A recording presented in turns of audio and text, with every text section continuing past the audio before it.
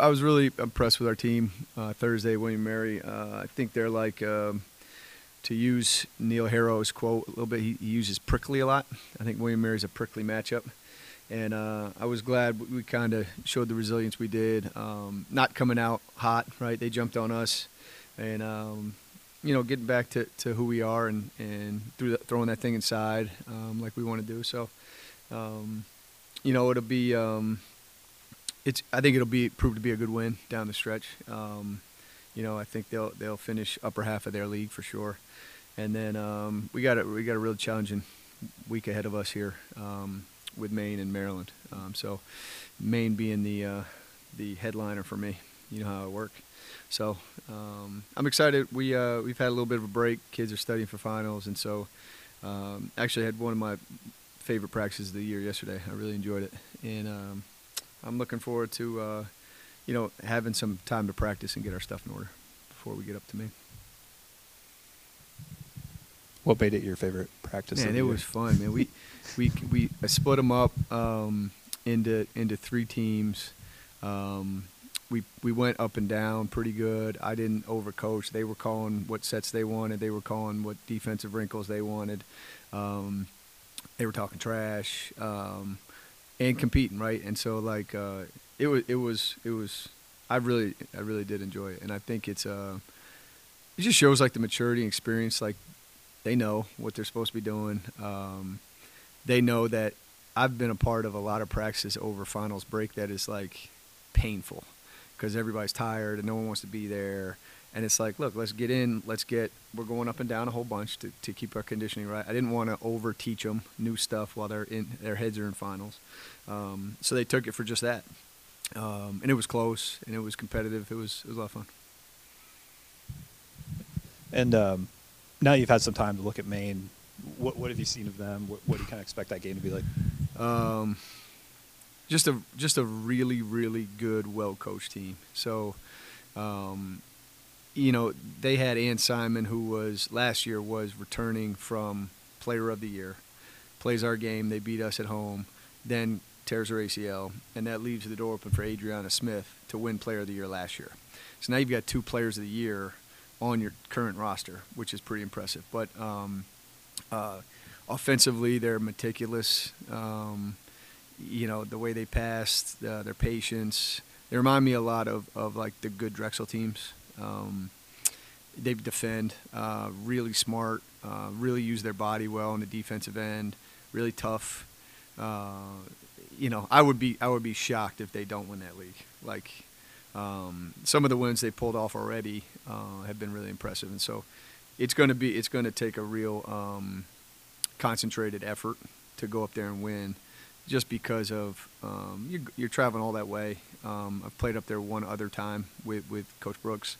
It's going to be an absolute grind. It's not going to be 91 to 88 either, Shane. I mean, I think if you get to 60, you can win. That type of game. So we'll see what happens. High flying show.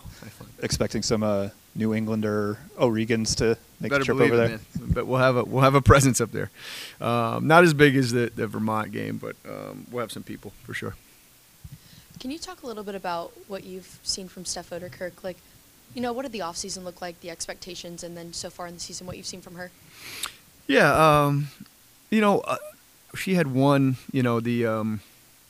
I guess it was a Wake Forest game, right, where she got going a little bit offensively, but she just provides us so much. And part of the conversation I had with her just yesterday was, her team won the first competitive game we played, and I don't think she scored a point. And it was like, that's what she does for us, right, is that experience, communicator, organizer, glue, moves the ball, feeds the post, is where she's supposed to be defensively, rotates well, and can get you a basket, right? So it's an evolution of her role. I thought she did that for us in a little bit of a smaller role last year. Ended up coming off the bench, right, under 15 minutes a game, or around 15 minutes a game. And I think she's really learned over time, how to do that better. being a kid that was a huge scorer for Spotswood her senior year, right? Now she's like, okay, that's what you need from me. And I think she sees it, and I think she sees the selflessness in it, which is a challenge for anybody, right, who you're going to ask to sacrifice. And so she's like our glue, and she's got a really, really important role with that stuff. And so, I told her just it's okay to just be the glue. You don't have to try to get 14 a game. It's okay to be just the glue. Susha got 20 for you against William & Mary and could have had 20 against Wake if she made a few more shots. Do you need to get her more minutes? She's averaging just over 18 per game. Do you need to get her more minutes? Well, the answer to your question is yes, but those minutes are a little bit skewed. Before we went to Cancun, knowing that she wasn't going to come, I intentionally didn't play her as much as I wanted to. I couldn't let anybody know that, right? But the last, William & Mary, she was in foul trouble first half, but plays almost the whole second half. William & Mary, Wake Forest played a good amount, if I'm not mistaken. I think 28. That's, I think 25 is where she should be. So, again, her minutes, VCU game, I think she played 13.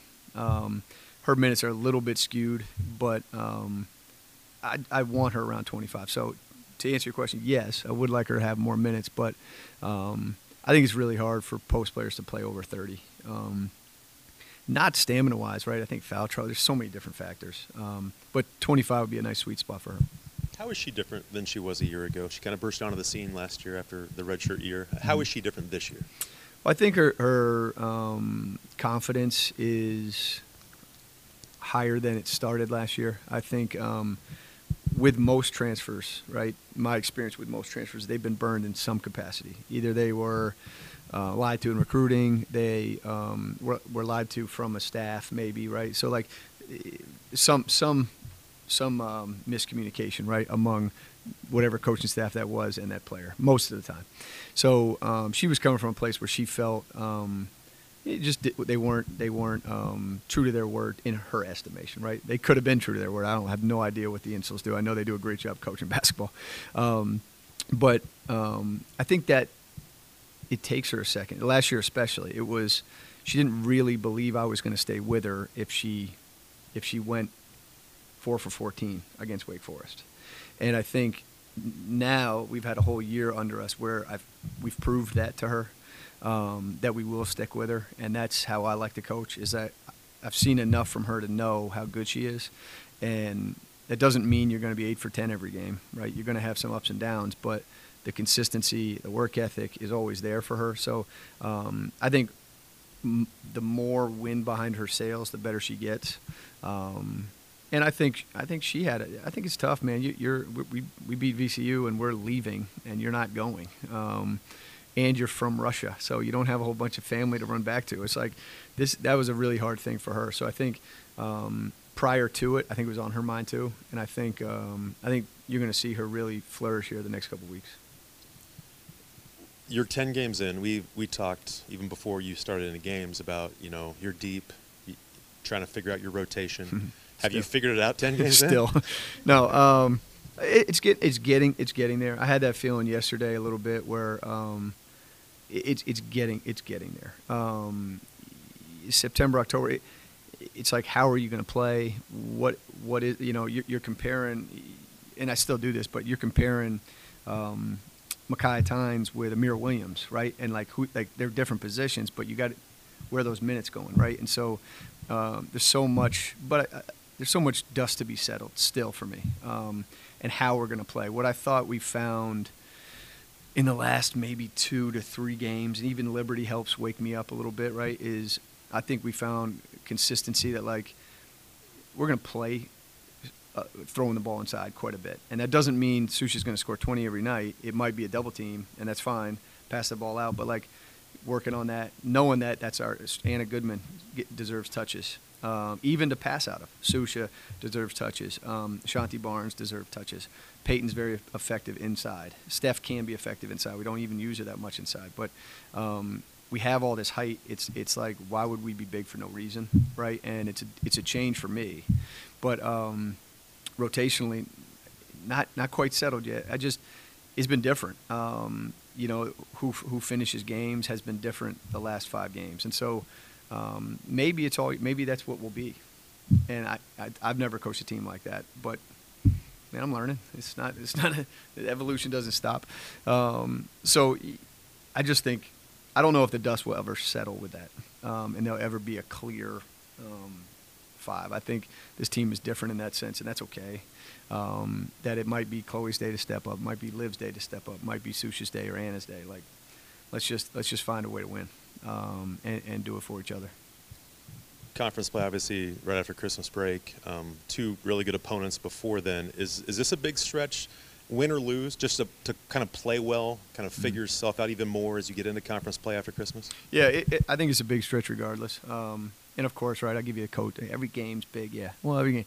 But no, to me, Maine's a championship level team, right? And you got to go up to their place and play really well and play. Can't be careless with the ball, stuff like that. It reminds me of a conference game where you really need to win to stay in first place or something like that. And so I think just singularly the Maine game, all right, can you compete with a Maryland team, which I think you can. And then, yeah, you get to reset, but you're starting on the road against a really much improved Louisiana Monroe team that had a rough year last year, coaching change, and their roster is drastically different, totally stacked. And that's going to be like similar to Maine, right? Like, you got to go down here and play well against a team that, I mean, probably loves being 0-0, right? And their first time going through the Sun Belt with this new coach and stuff like that. So, big 3-game road stretch for us. And I know it'll be gapped with Christmas and all that, but it is certainly a big stretch. When Susha hit the transfer portal back when she was first part of her career in Middle Tennessee, just seems like you always kind of saw potential in her. What made her so attractive and want you to bring her into the program? It really stood out how hardworking she was, and how hard she posted, right? And I don't think you find a lot of 19-year-old females that want to be that physical with size, right? Most, we're recruiting this post player right now, and she's bigger than everybody, right? So in high school, you're not telling that kid to mow people down, right? You're most of the time it's like you got to be gentle, you got to be not too aggressive, right? So you've been told this for how many years, right? Susha's just never. It's not how she was built. And so watching her on film, actually looking at some of the stuff she had on social media when she was working out, and it was like, she's in shape, she's going to work really hard. Obviously, she's got hands and skills, but skills is never it for me as far as how hard you're going to work and what your intangibles are. And so it was just, even if it doesn't work perfectly, right, you're bringing in a kid that's going to work really hard and raise the bar for your team, right? And so, yeah, we were always excited about her, and I think, I've had to kind of adapt to her too, right? I mean, she wants the ball every single possession, and that's okay, because she works for it. She runs hard in transition. She posts hard.